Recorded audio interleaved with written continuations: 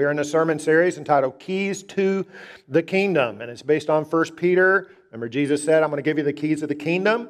And so we're just looking at his teaching and using that key metaphor to look at each section of Peter's teaching. Last Sunday, we were talking about the Trinity key, and Peter did some writing there about each part that a member of the Trinity played in our salvation. And so today is the hope key, but I want to start with a review of last Sunday, and I hope that you will remember what each one did. So I brought my little props that I had from last Sunday, and so hopefully this will help jog our memories a little bit. So this prop had to do with God the Father, and God the Father's part in our salvation was to what? Choose. To choose. Very good. Now this prop right here, the lightsaber, had to do with the Holy Spirit. The Holy Spirit's role in our salvation was to what? The word that was used? Sanctify. And because the root word is to cut and to separate. So we've been separated or set apart by the Holy Spirit. And then the third member of the Trinity is God the Holy Spirit. And we use the hyssop branch here. And God the Holy Spirit, I should say. We say God the Father, God the Holy Spirit. Now we're on God the Son. So God the Son's role was to what? I heard somebody over here. Sprinkle. The sprinkle His blood on our hearts and purified our hearts. So there you go. My hope has been realized, and you have restored my hope in y'all's memory. Not everybody, but some of you remembered. So I appreciate that. So today, we're going to talk a little bit about hope. Man's Search for Meaning by Viktor Frankl is kind of an autobiographical story of his experience in Auschwitz concentration camp. He survived that. He went on to write about it in Man's Search for Meaning. Part of what he said was, those who know how close the connection is between the state of mind of a man, his courage and his hope, or the lack of them, and the state of immunity of his body, will understand that the sudden loss of hope and courage can have a deadly effect. And his theory was, he went on to expound on his theory on the high rate of death of prisoners in that concentration camp between Christmas 1944 and New Year's 1945. Those prisoners thought, for various reasons, that they were going to be released and they were going to be home by Christmas 1944. So when that didn't happen, they despaired, they were hopeless, and the death rate shot up between Christmas and New Year's. And he's saying he theorized, he became a psychologist, he theorizes that's a close connection between our hope and actually our physical well-being. How's your hope quotient this morning? I mean, that's a rhetorical question, but how hopeful are you? Full of hope or less than full? Well, how's your hope quotient? Are we hopeful or hopeless? Well, as Christians, we have every right to be hopeful. And we're going to delve into Peter's teaching on this, do a deep dive. And my goal is, I'm going to say 5 things about hope from what Peter writes. My goal is not that we necessarily remember each one of those, but that we walk away with this impression that we are full of hope as Christians. Let's get those verses before us. It's 1 Peter chapter 1, verses 3 through 5. He writes, "Praise be to the God and Father of our Lord Jesus Christ. In His great mercy, He has given us new birth into a living hope through the resurrection of Jesus Christ from the dead, and into an inheritance that can never perish, spoil, or fade. This inheritance is kept in heaven for you, who through faith are shielded by God's power until the coming of the salvation that is ready to be revealed in the last time." The hope that we have is a confident hope. That actually comes from the word for hope itself. In the original language, it's elpis, E-L-P-I-S, Greek. And what it means is a confident expectation of a future good. Right? That's biblical hope. A confident expectation of a future good. And I want to zero in on that word confident. We have a confident hope. That's not always the way we use the word hope. I mean, Somebody may say, are you confident you're going to win the Reader's Digest sweepstakes? Well, I hope so. The odds are approximately 150 million to 1, but I did get a letter in the mail that said I might have already won. I have some family members who went to St. Augustine, and they brought back a little souvenir for me and Tammy. They brought us some water from the fountain of youth. Yeah. So I'm going to be drinking this over the next few days, and hopefully it will restore my youth. When you come back next Sunday, you might find that I've got a head of hair that looks something like this. I mean, I hope so, but it's not exactly a confident expectation. But in contrast to that, the biblical hope that we have is a confident expectation. It's very closely aligned to the word assurance. Why can we have this assurance? Why should our hope be so confident? Well, good question. Let's continue to explore. The hope that we have is confident because it is a living hope. Peter says, a living hope. God has given us a new birth into a living hope through the resurrection of Jesus Christ from the dead. Our hope is alive. It's living. It's active. In part because it is founded, the foundation of our hope is the living God. 15 times in the Bible, our God is described as the living God. Let me give you some examples. Psalm 42:2, my soul thirsts for God, for the living God. Jesus is the Son of the living God. 1 Timothy 4:10, we've fixed our hope on the living God. 1 Thessalonians 1:9, a living and a true God. He is alive. He is active. He is interactive with us. He speaks. He works. He is the foundation of our hope, and He's alive. And so our hope is alive. And also, not just the living God the Father, but God the Son. And Peter says specifically, through the resurrection of Jesus Christ. So our Savior has defeated death. He's our ultimate enemy. 2 Timothy 1:10, Jesus abolished death and brought life and immortality to light. Jesus says of Himself in Revelation 1:18, I was dead, and behold, I am alive forevermore, and I have the keys of death and Hades. Now, all of these verses in Scripture that stress our living hope, our living God, our living Savior, are contrasted to dead, lifeless idols, which are nothings. Jeremiah 10:14, this is going to give you some examples. Every goldsmith is put to shame by his idols, for his images are false, and there is no breath in them. Deuteronomy 4. And there you will serve gods of wood and stone, the work of human hands that neither see, nor hear, nor eat, nor smell. Jeremiah 10:4. Their idols are like scarecrows in a cucumber field. They cannot speak. They have to be carried. They cannot walk. Do not be afraid of them, for they cannot do evil, neither is it in them to do good. So much of the Bible is given over to convincing us to trust in the living God and not dead, lifeless idols. And not just old-timey idols like statues that they're describing there, although those are still worshipped in some parts of the world, but modern-day idols that try to take the place of our confidence and trust in God in this life.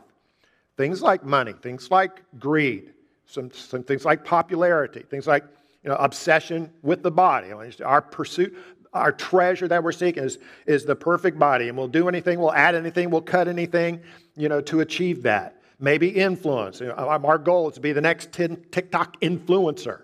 Now, whatever that may be, those treasures always disappoint. Forrest Fenn. That name strike a bell for anybody? Forrest Fenn. A decade ago, eccentric millionaire Forrest Fenn hid a treasure chest containing gold and other valuables estimated to be worth $1 million somewhere in the Rocky Mountains. Not long after, he published a memoir called, quote, The Thrill of the Chase, which included a mysterious 24-line poem that, if solved, would lead searchers to the treasure. Fenn had suggested that the loot was secreted away at the place where he had envisioned lying down to die back when he believed a 1988 cancer diagnosis was terminal. Since the hunt began in 2010, thousands of searchers have gone out in pursuit, and the chase became an international story. That treasure chest was found last June by a 32-year-old Michigan native a medical student named Jack Stuth who had been searching for it for about 2 years. However, over the last 5 years, 5 people have died searching for that treasure out in the Rocky Mountains. And Jack Stuth, although it's been a year since he found and discovered that treasure, he's being sued by many people, but one is a Boston real estate agent who claims that he hacked her texts, he hacked her emails, and found her solve, and that's how he found the treasure. So although it's been a year, he hasn't been able to benefit from any of that treasure. All that glitters is not gold. We pursue different things. We think they're going to give us the ultimate happiness. And ultimately, they cannot. Only our living God and our living Jesus Christ can. And so our living hope is founded on them. All right, we're saying 5 different things about this hope. The second thing was that it's a living hope. The third thing that Peter says is that our hope is an enduring hope. It's an enduring hope. And into an inheritance that can never perish, spoil, or fade. So what is that hope? Now, it's not a physical thing. It's not like gold or silver or anything like that. It is the eternal life that we're going to experience with God in heaven. Right? That's what we're looking forward to. It will not fade. And that includes our enjoyment of it. We're never going to get to where, the grass is greener on the other side when it comes to this inheritance. You may or may not have received or look forward to a physical material inheritance in this life from your parents or some rich uncle. My kids aren't. I should put one of those bumper stickers on the back of my car that says, I'm spending my children's inheritance or my grandkids' inheritance, such that it may be. But we all, as Christians, do have this inheritance to look forward to. It cannot be taken away and it will not fade, and that includes our enjoyment of that inheritance. So it wasn't long ago, just a couple of weeks ago, one of my grandsons came to me. He's 10. And he had this very worried look on his face. I said, Carson, what's wrong? And he says, I was thinking about heaven. I said, yeah. And he says, it lasts forever, right? Heaven is forever. I said, yeah, heaven's eternal, it's forever. He said, aren't we going to get bored living forever? Well, that's a pretty good question for a 10-year-old. Other people may have thought of that. So, who was the oldest man recorded in the Bible? Who was the oldest man? Methuselah. That's right. How old was Methuselah? That's right. 969 years. Methuselah lived to 969 years. We read about him in Genesis chapter 5. There in Genesis chapter 5, it lists 5 other men who lived into their 900s. And a lot of people who lived to be 800, 700, really kind of old. So I reviewed that chapter. You know what I didn't find? I didn't find anywhere in there where any of them got bored with life after almost 1,000 years of living. Maybe they did, but it doesn't say that they did. Now, we understand this concept of boredom. We can relate to that, but a lot of it has to do with the bodies that we're living in. Yeah, and these bodies, as they get old and deteriorate, and this world, as the more we see it for what it is, the less of a draw that it has. But in new bodies and a new heavens and a new earth, things are going to be different. I like the way G.K. Chesterton puts this. Now, he writes this about God. But he says, because children have abounding vitality, because they are in spirit fierce and free, therefore they want things repeated and unchanged. They always say, do it again. And the grown-up person does it again until he's nearly dead. For grown-up people are not strong enough to exult in monotony, but perhaps God is. It is possible that God says every morning, do it again to the sun. And every evening, do it again to the moon. It may not be automatic necessity that makes all daisies alike. It may be that God makes every daisy separately, but has never got tired of making them. It may be that He has the eternal appetite of infancy, for we have sinned and grown old, and our Father is younger than we. You take the sin out of the equation. You take the curse out of the equation. It's very likely, as we're enjoying our inheritance of eternal life on the new heavens and the new earth, every day will be brand new and full of excitement. And we will never grow old or bored or tired of that inheritance. It's an enduring hope. Fourthly, Peter teaches our hope is secure. It's a secure hope. This inheritance is kept in heaven for you, who through faith are shielded by God's power until the coming of the salvation that is ready to be revealed in the last time. So our inheritance is kept in heaven for us. That eternal life, it's like it's in a safe there in heaven, and it's being watched over by God. You know, stock market crash cannot take this away. That kind of thing does not affect God. And it's not just our treasure that's being guarded and safeguarded. It's we ourselves. It's we who are being shielded by God. Now, shielded by God is actually a military term. It's like when a military is guarding either an object or a person or a group of people. And the picture here is that we have our enemies and our spiritual enemies, and that God is shielding us and guarding over us. He's watching us and helping to make sure that we make it to our inheritance. No one's going to be left behind by God. None of the citizens of God's kingdom are going to be abandoned by Him. He's not going to cut and run from any of His soldiers of His kingdom or any of His allies. And only God can make and keep a promise like that. And that should be very reassuring to us, and especially in times like this. Now we should qualify. We're not talking about God protecting us from physical problems or difficulties or suffering. I look around here, we've all lived long enough to know that's the case. We as believers, we're still subject to accidents. Sometimes our bodies are broken. Sometimes they don't recover to the way they were before. Or we're subject to viruses and illnesses and loss and grief, sometimes agonizing suffering. And we all have to pass through that portal of death. So there's a plane here where we experience those things, but the hope we're talking about is on a higher level. So that no matter what we're experiencing here on this level, up here in the area of ultimate things, God is watching over our inheritance and He is protecting us to ensure that we make it. He's guarding us. Now, does that mean that once you become a Christian, you can never lose your salvation? You know, a lot of people believe that. Once you're saved, you're always saved. Once in grace, always in grace. Or it's called the doctrine of eternal security. You're saved. You can never lose that salvation.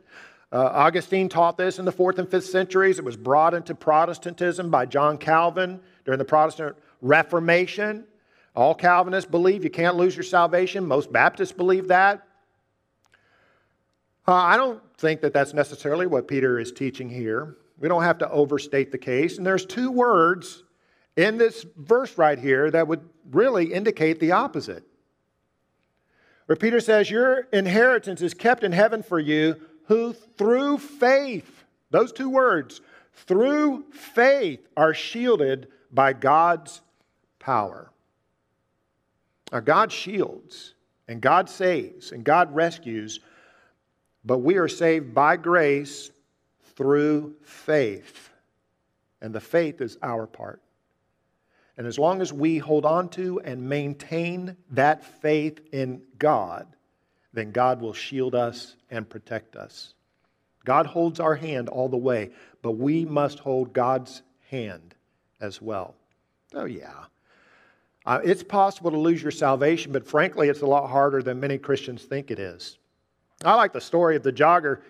You know, he had a route, and his route took him through a graveyard. Most of the time, that was fine. He liked it. It was kind of peaceful and all. But he was running a little later than normal one evening, and it started to get dark, and he didn't realize that they had dug a grave to be used in a service the next day. So it was kind of an open pit there in the graveyard. So he's running through. He didn't see it, and he fell right into that grave. He's scrambling to get out. It's too steep. He can't get out. So he just resigned himself to spend the night in that pit, and he sat down in the corner. About an hour later, another jogger comes running through. He makes the same mistake, and he falls right into the pit. And he starts scrambling to get out. Now, it's pitch dark by now. And he can't get out until he heard a voice from the corner of the grave that said, "You can't get out of here." But he did. It's possible. Yes, is it possible to lose your salvation? Right, it is. But when you commit a sin, if I commit a sin, if I have some compromise in my life, if I fall short in some way, I haven't lost my salvation. You haven't lost your salvation. We believe, we repent, we confess Jesus as Lord. We're baptized into Christ in the position of salvation. And we stay in Christ, covered by His grace, until or unless we lose our faith. Lose your faith, lose your salvation. Reject that faith. It's intentional to where a person says, I don't believe anymore. I'm not trusting in Jesus anymore. Well, then we've taken our hand out of God's hand. But anything short of that, and we're still kept, God is going to be working and protecting us from our spiritual enemy who would try to get us to renounce Christ, shielding us by His power until we reach our inheritance. So it's a secure hope. And then finally, it is an anticipated hope. It's something we anticipate and look forward to, ready to be revealed in the last time. Think back to when you were a child, and it's Christmas Eve, and you can barely get to sleep because you're anticipating the next day, all those presents and all those toys, that attitude of anticipation. Paul writes in 1 Corinthians 2:9, "Things which eye has not seen and ear has not heard and which have not entered the heart of man, all that God has prepared for those who love Him." I don't know if you've gotten to this point, but I've gotten to the point where the longer I live and the more I see this world for what it's really like and all the injustice and the pain and the suffering, the more eager and anxious I am to go home and anticipate that reward. That's our hope. Viktor Frankl wrote about those who lost all hope because they thought they'd missed out on Christmas. We're not going to miss out on Christmas, on all that God has in store for us. When we close our eyes on this side and open them on the other side, it's as if God has his hands over our eyes like a little child, and He's going to open them up. And He's going to show us all that He has prepared for us. We're going to enjoy our inheritance forever and ever. And when we've been there 10,000 years, as the song says, when we've been there 10,000 years, bright shining as the sun, we've no less days to sing God's praise than when we first begun. I hope we leave today with hearts that are hope-full. Let's pray. Our Father in heaven, I know every person in here has a burden of some kind. We have some challenge in our lives now, down here on this level in which we live. I pray to God today as we reflect on the words of Peter that we can remember that we have a secure hope in heaven, something to be anticipated, something that can never, ever be taken away from us.